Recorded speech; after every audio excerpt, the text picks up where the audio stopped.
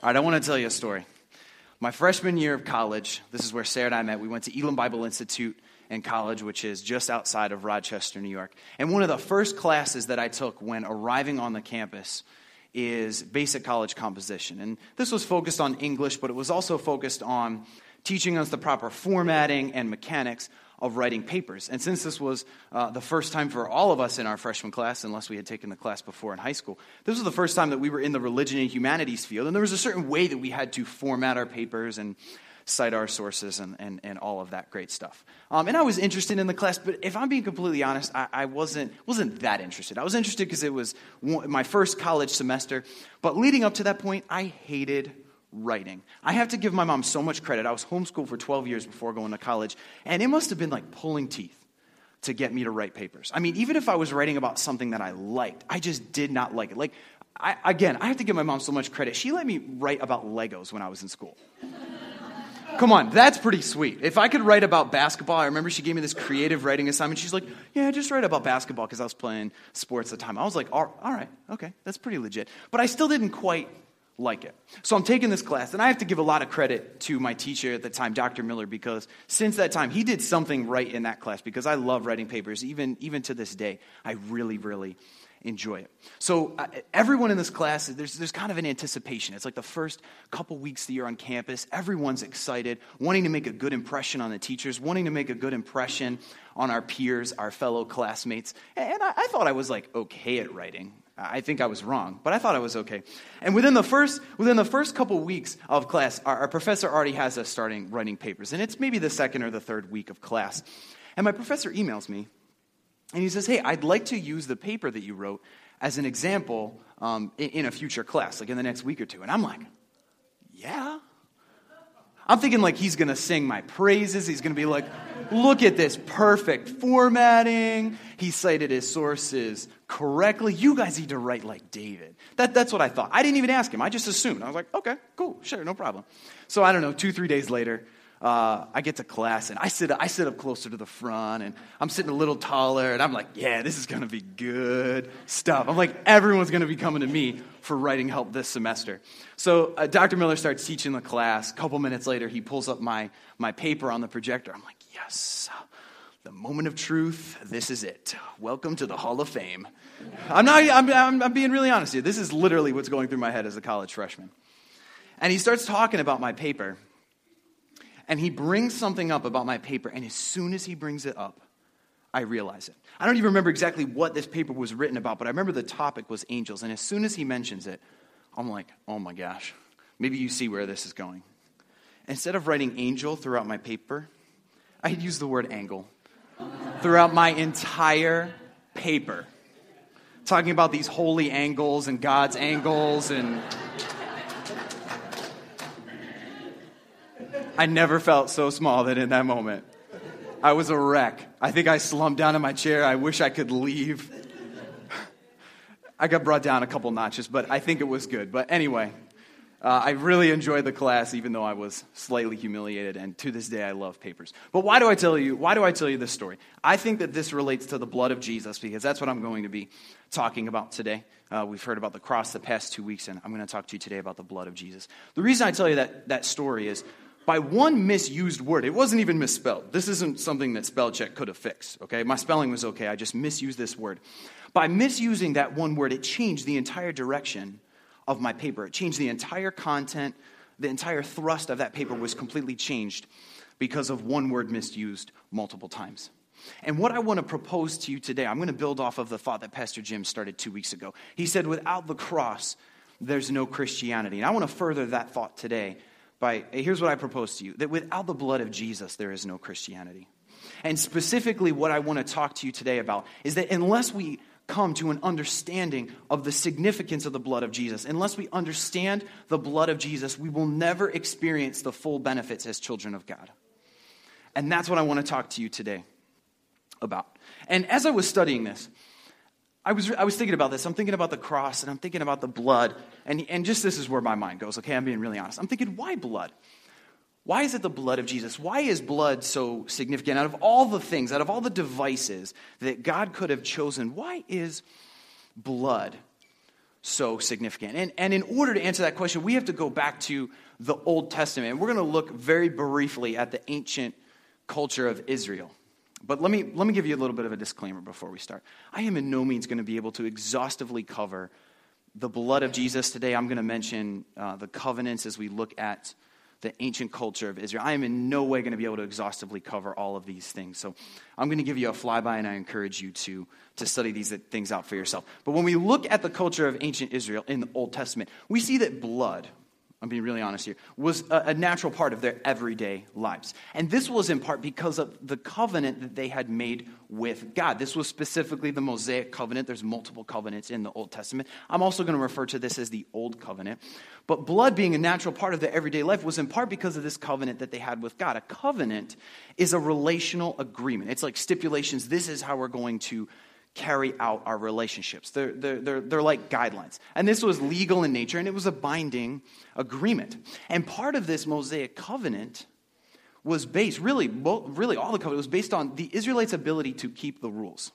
And when they broke those rules, this covenant required them to sacrifice animals continuously, year after year, in order to provide temporary forgiveness for the stipulations that they broke in this covenant. So blood was a very natural part of their everyday lives. Now, let me say this. There's a little bit of a disconnect between our culture and theirs. I mean, consider how sanitized our culture is. You ever walked into a hospital and you just hit in the face with the smell of chemicals because of how sanitized that place is? And I appreciate that. I really do appreciate that, because blood is one of the few things in life I cannot handle. If I see blood, I'm one step short of hitting the floor. I'm not even kidding. So I appreciate that. But for a lot of us, if we're not hunters, because that's common here in upstate New York, a lot of us have never raised and or killed our food. A lot of us have never even seen the meat that we eat even closely resemble an animal. So it's somewhat of a foreign concept for us, this shedding of blood, this animal sacrifice. But what we need to understand about this ancient Israelite culture is that it was agricultural in nature. Their entire lives revolved around the fact that they needed to, in order to survive, to grow crops and to raise livestock.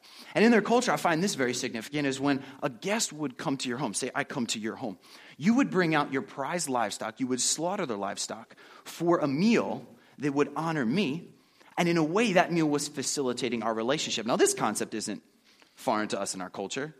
My wife's family is Italian. Man, when we have family holiday meals, man, we just eat all day. If the shrimp cocktail isn't out by 11:30, there's a problem. I'm serious. It's like second breakfast is shrimp cocktail on holidays, and it's amazing. So in essence, in this ancient Israelite culture, we see that this shedding of blood was facilitating the relationship, and these animal sacrifices that they had to make continuously to provide temporary forgiveness for them breaking any of the stipulations of this covenant was facilitating their relationship with God. It facilitated the relationship between the two parties. And what I find absolutely amazing is that when God wrote Scripture through, I don't even remember how many authors. There's probably a lot smarter people in the building that can tell me that. But the animal sacrifices in the Old Testament were a foreshadowing of the eventual sacrifice that Jesus would make at the cross. And that's what I want to look at today. Again, I'm flying through this. I would encourage you to look at it. It's absolutely amazing when we cover it in depth. I want to look at Romans 3:25. You can turn there in your Bibles, or you can turn there in your electronic devices. We'll also have it on the screen for you. Romans 3:25 paints a beautiful picture, a parallel picture of the sacrifice that Jesus made and how it connects back to those animal sacrifices in the Old Covenant. Romans 3:25 says this. I'll be reading out of the New International Version. Romans 3:25. God presented Christ as a sacrifice of atonement through the shedding of his blood to be received by faith. Let me read that again. God presented Christ as a sacrifice of atonement through the shedding of his blood to be received by faith. And here's what Jesus did through his sacrifice on the cross, we believe slightly over 2,000 years ago. He initiated a brand new covenant. But it wasn't just between God and the Israelites, the nation of Israel, his chosen people. It was between God and us. And I am so thankful that when Jesus initiated this covenant, the guidelines of this covenant were not based on our ability to keep the rules, but this covenant, this relational agreement between us and God was based on his love and his grace. And this is what we know as the salvation experience. In Romans chapter 10, it says, if you confess with your mouth and believe with your heart that Jesus Christ is Lord, then you will be saved. We just read in that verse that when we believe in the sacrifice of Jesus, the shedding of his blood, this is received by faith, believing that it is enough, believing that he provides forgiveness through his sacrifice. And at that point, as soon as we have the salvation experience, say, Jesus, come into my heart, come into my life. At that instant, we're made members of God's family. We are sons and daughters of God. Amen? All right, so here's where we're going to get a little specific about the blood. I told you that in order to understand our full benefits as sons and daughters of God, we have to understand something about the blood. In fact, there's two things that we need to understand about the blood of Jesus that I believe radically shapes how we live out our Christianity every day. Our everyday Christian life is dependent upon these two things. The first thing is that in the blood, there is powerful forgiveness. In the blood, there is powerful forgiveness. Let me show you. Ephesians chapter 1, verse 7 says this. In him, talking about Jesus, we have redemption through his blood, the forgiveness of sins in accordance with the riches of God's grace.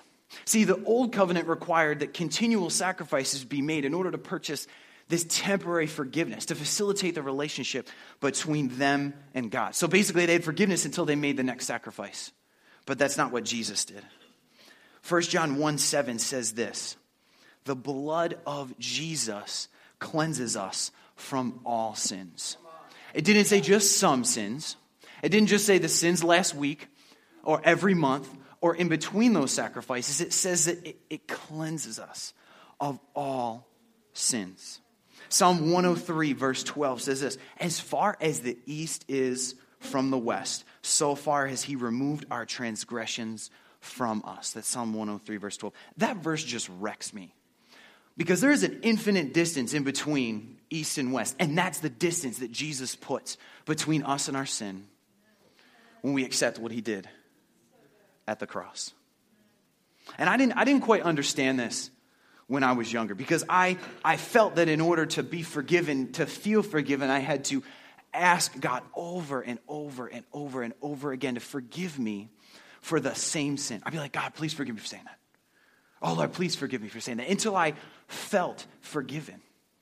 But I was misunderstanding what Jesus came to do for us. Because in the blood, there's powerful forgiveness. And he cleanses us from all sin. Jeremiah 31:34 says this. Another verse that just wrecks me every time I read it. Jeremiah 31:34. Check this out. I will forgive their wickedness. And I will never again remember their sins. Isn't that beautiful? I will never again remember their sins. See, this is a hard concept for us to wrap our minds around. Why? Because we like to keep score. We like to keep a record, all right? I'm going to talk to the married people in the room for just a minute. I don't know about you. I'm going to be very real and very raw with you right now, okay? So please just roll with me. How many of you married people know that, man, when you get in a fight and when you get in an argument, you sometimes have a back pocket full of ammo to use on your spouse or your significant other for that matter. Why? Because we like to keep score. Like, I remember when you said this. I remember when you did this. And we play the comparison game thinking that, oh, well, maybe I'm a little bit better than you because I only did 5 bad things instead of 6. And that comes into play when we connect to the blood of Jesus. Sometimes we have a hard time understanding that he never again remembers our sin. The dumb mistakes that we've made, no matter what we've done, no matter how heinous the acts, no matter how many times we've done the same dumb, stupid thing, he never again remembers our sin. See, and here's what happens.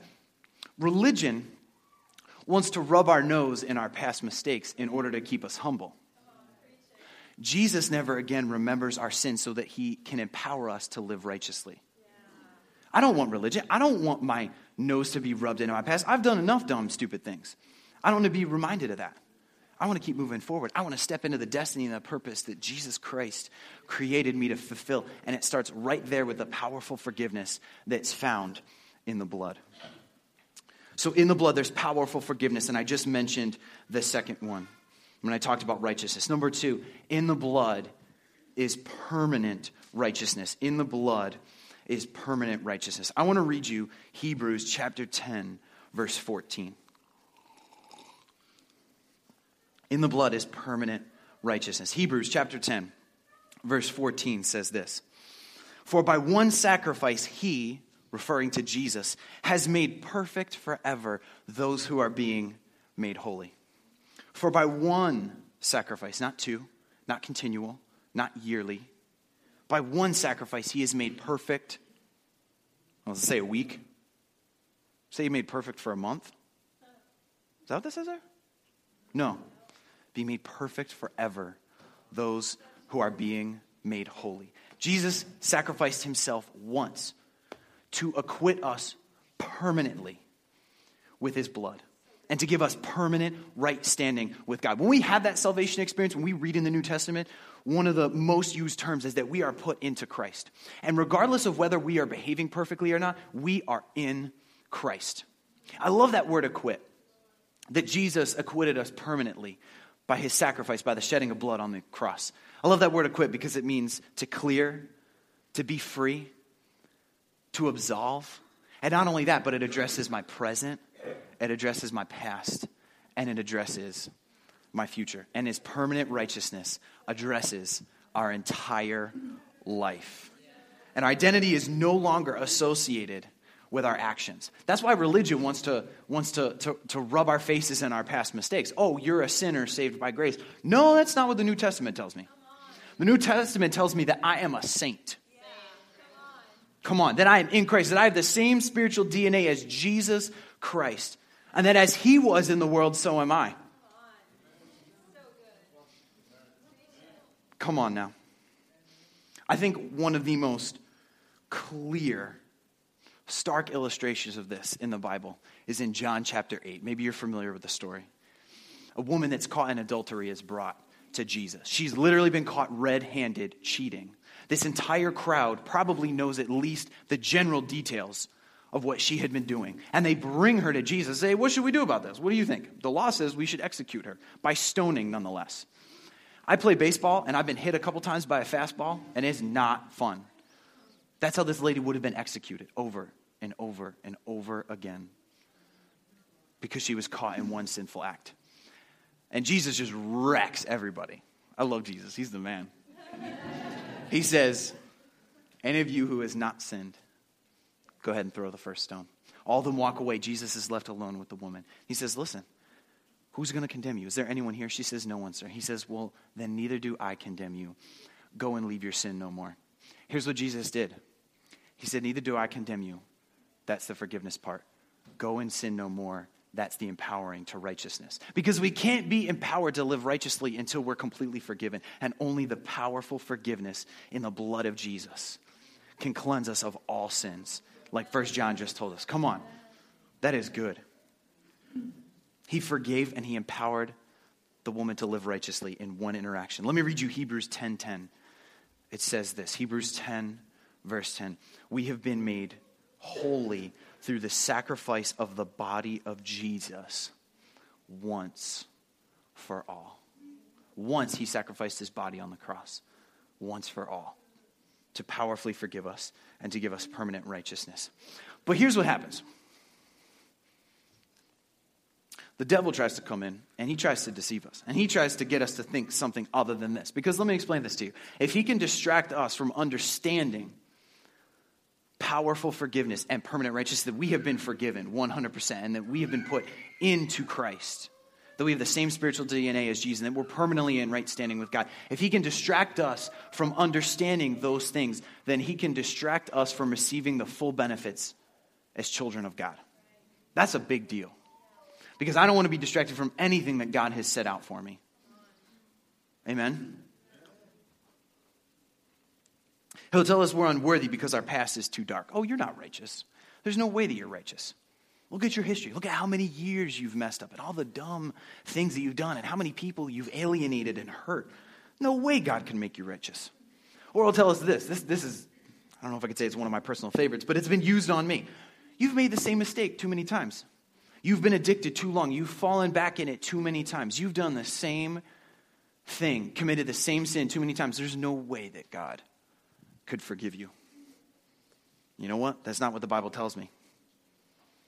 But you know what? He tries to distract us from understanding the blood so that he can shortchange us on what God has freely given us. No, sir.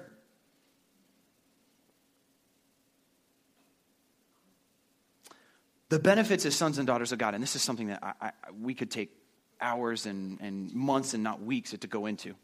But the benefits of being in God's family, I don't know if you've ever looked into this and studied it. It's absolutely amazing. I mean, when 1 John 3:1 tells us that God has lavished his love on us because we're children of God. Think about that, lavished. I just think of like one of those huge industrial dump trucks that they use in mining operations. The thing that could move like a house and a half. And I think of God's love, the quantity, the sheer volume of his love being filled in that dump truck and then just dumped all over me. That's lavished. He lavished his love on us. But here's what happens. When we don't understand powerful forgiveness, when we don't understand permanent righteousness, we disqualify ourselves from continually encountering God's love as his children. Heck, I don't want that. What about the blessings? In Ephesians 1:3, it says that we're blessed in the heavenly realms with every spiritual blessing in Christ Jesus. That's a lot. Every spiritual blessing in Christ Jesus? I want that. Come on, who wants that? But I'll tell you what, if we doubt our forgiveness and we doubt that we've been made righteous, then we discount ourselves from receiving that.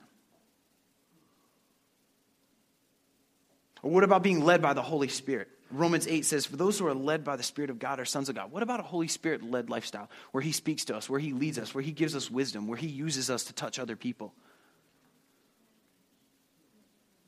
If we don't understand that forgiveness and that righteousness, we're literally blocking the space that righteousness and forgiveness create in our lives for the Holy Spirit to use us. What about God's family? What about the local church? When we don't understand that forgiveness and that righteousness,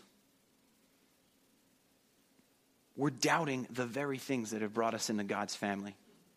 And we're basically throwing up a wall that says, I'm not a part of this family. I can't be used. If we don't understand the powerful forgiveness and the permanent righteousness that the blood of Jesus provides, then we will never experience the full benefits of being children of God. I don't know about you, but I want that. I want that today. We will never enjoy the full benefits of being children of God unless we give the blood of Jesus its rightful place in our lives. And I'll tell you what, any other experience or belief that is anything less than that forgiveness, that powerful forgiveness and that permanent righteousness that Jesus bought for us by dying an excruciating, painful, torturous death on that cross, if we have any experience or any belief that is less than that, then we're accepting less than what God gives us. Someone recently just gave my wife and I a second car, just super, super generous, just said, hey, we want to give you this vehicle. How absurd would it be if I went to them and be like, no, I'll just take the wheels. They're nice. I'll have those. You can keep the rest. I'll just take the wheels. Or what if I was like, hey, I'll just take the hood, whip out a ratchet set and just start disconnecting the hood. I'll just take that. How absurd would that be? But sometimes we miss an understanding of how powerful his forgiveness is and how permanent his righteousness is. And we shortchange ourselves from receiving the full benefits as sons and daughters of God. Listen, Jesus carried our sickness so that we wouldn't have to. Come on, he carried our shame so we wouldn't have to. He carried our guilt, our condemnation, our fear, our insecurity so that we wouldn't have to. And he carried our sin so that we could live forgiven and righteous. One of the beautiful things about the cross, I find, is that its whole purpose was so that we could take what Jesus came to give and we would give what Jesus came to take. What do you have to give Jesus today? What do you have to give him? Is there something in your mind where you're like, I cannot be forgiven of this? I've done this thing too many times. I've fallen back into this sin. I've alienated too many people. I've burned too many bridges. I've stolen too much, lied too much, cheated too much, whatever. What do you need to give Jesus today? Because I'll tell you what he wants to give you. He wants to give you powerful forgiveness. And he wants to give you permanent righteousness. What do you need to take from Jesus today? Maybe you need to take that forgiveness and that righteousness. Maybe you need to take love. Maybe you need to take security, identity, significance. Maybe it's joy. What do you need to give him? And what do you need to receive from him today? Would you stand with me? I want to pray for you.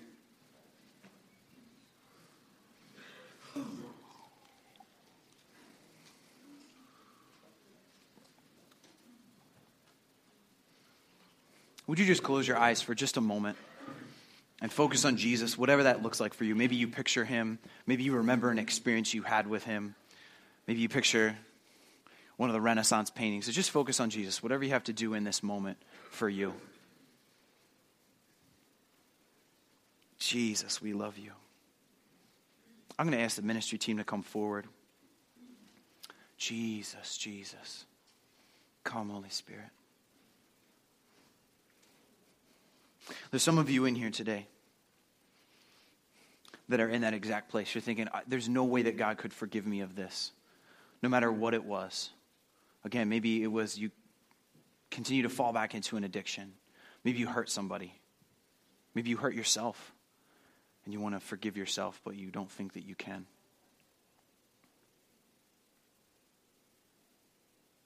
Today's your day. Because just like I prayed earlier, God's in the house. Where two or more are gathered, he's here. And he wants to meet with you. Maybe you know that thing in your mind where you're saying, if I could just have this.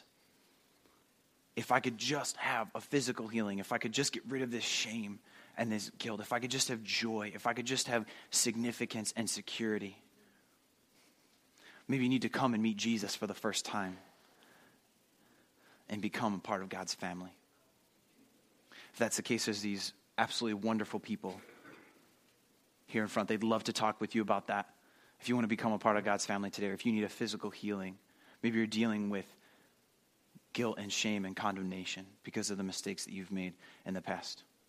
All right, here's what we're going to do. Keep your eyes closed. Would you just hold your hands out in front of you? If you're not comfortable, that's okay, but I believe that God wants to touch each and every one of us. This is a sign of surrender. It's the sign of receiving a gift. Just hold your hands out in front of you. Holy Spirit, I just release peace in the name of Jesus. Lord, for any of those who need forgiveness, Lord, it's done. Just receive it in Jesus' name. Lord, you've made us righteous. You've put us in Christ. As soon as we come to you and we say, I have faith that your blood was enough. Well, I want to tell you today, the blood is enough. Just receive it. Receive him. Receive a physical healing in your body. Receive peace. Receive joy. Receive significance in Jesus' name. God, we bless you and we praise you, God. Lord, touch every person in this place, God. Holy Spirit, would you help us to understand that in the blood is powerful forgiveness and in the blood is permanent righteousness. That if we've been put into Christ, our identity is set whether we're behaving right or not. God, I bless your people. Bless your people today. Jesus. Jesus. Jesus. Jesus. And we ask all these things in Jesus' name. Amen.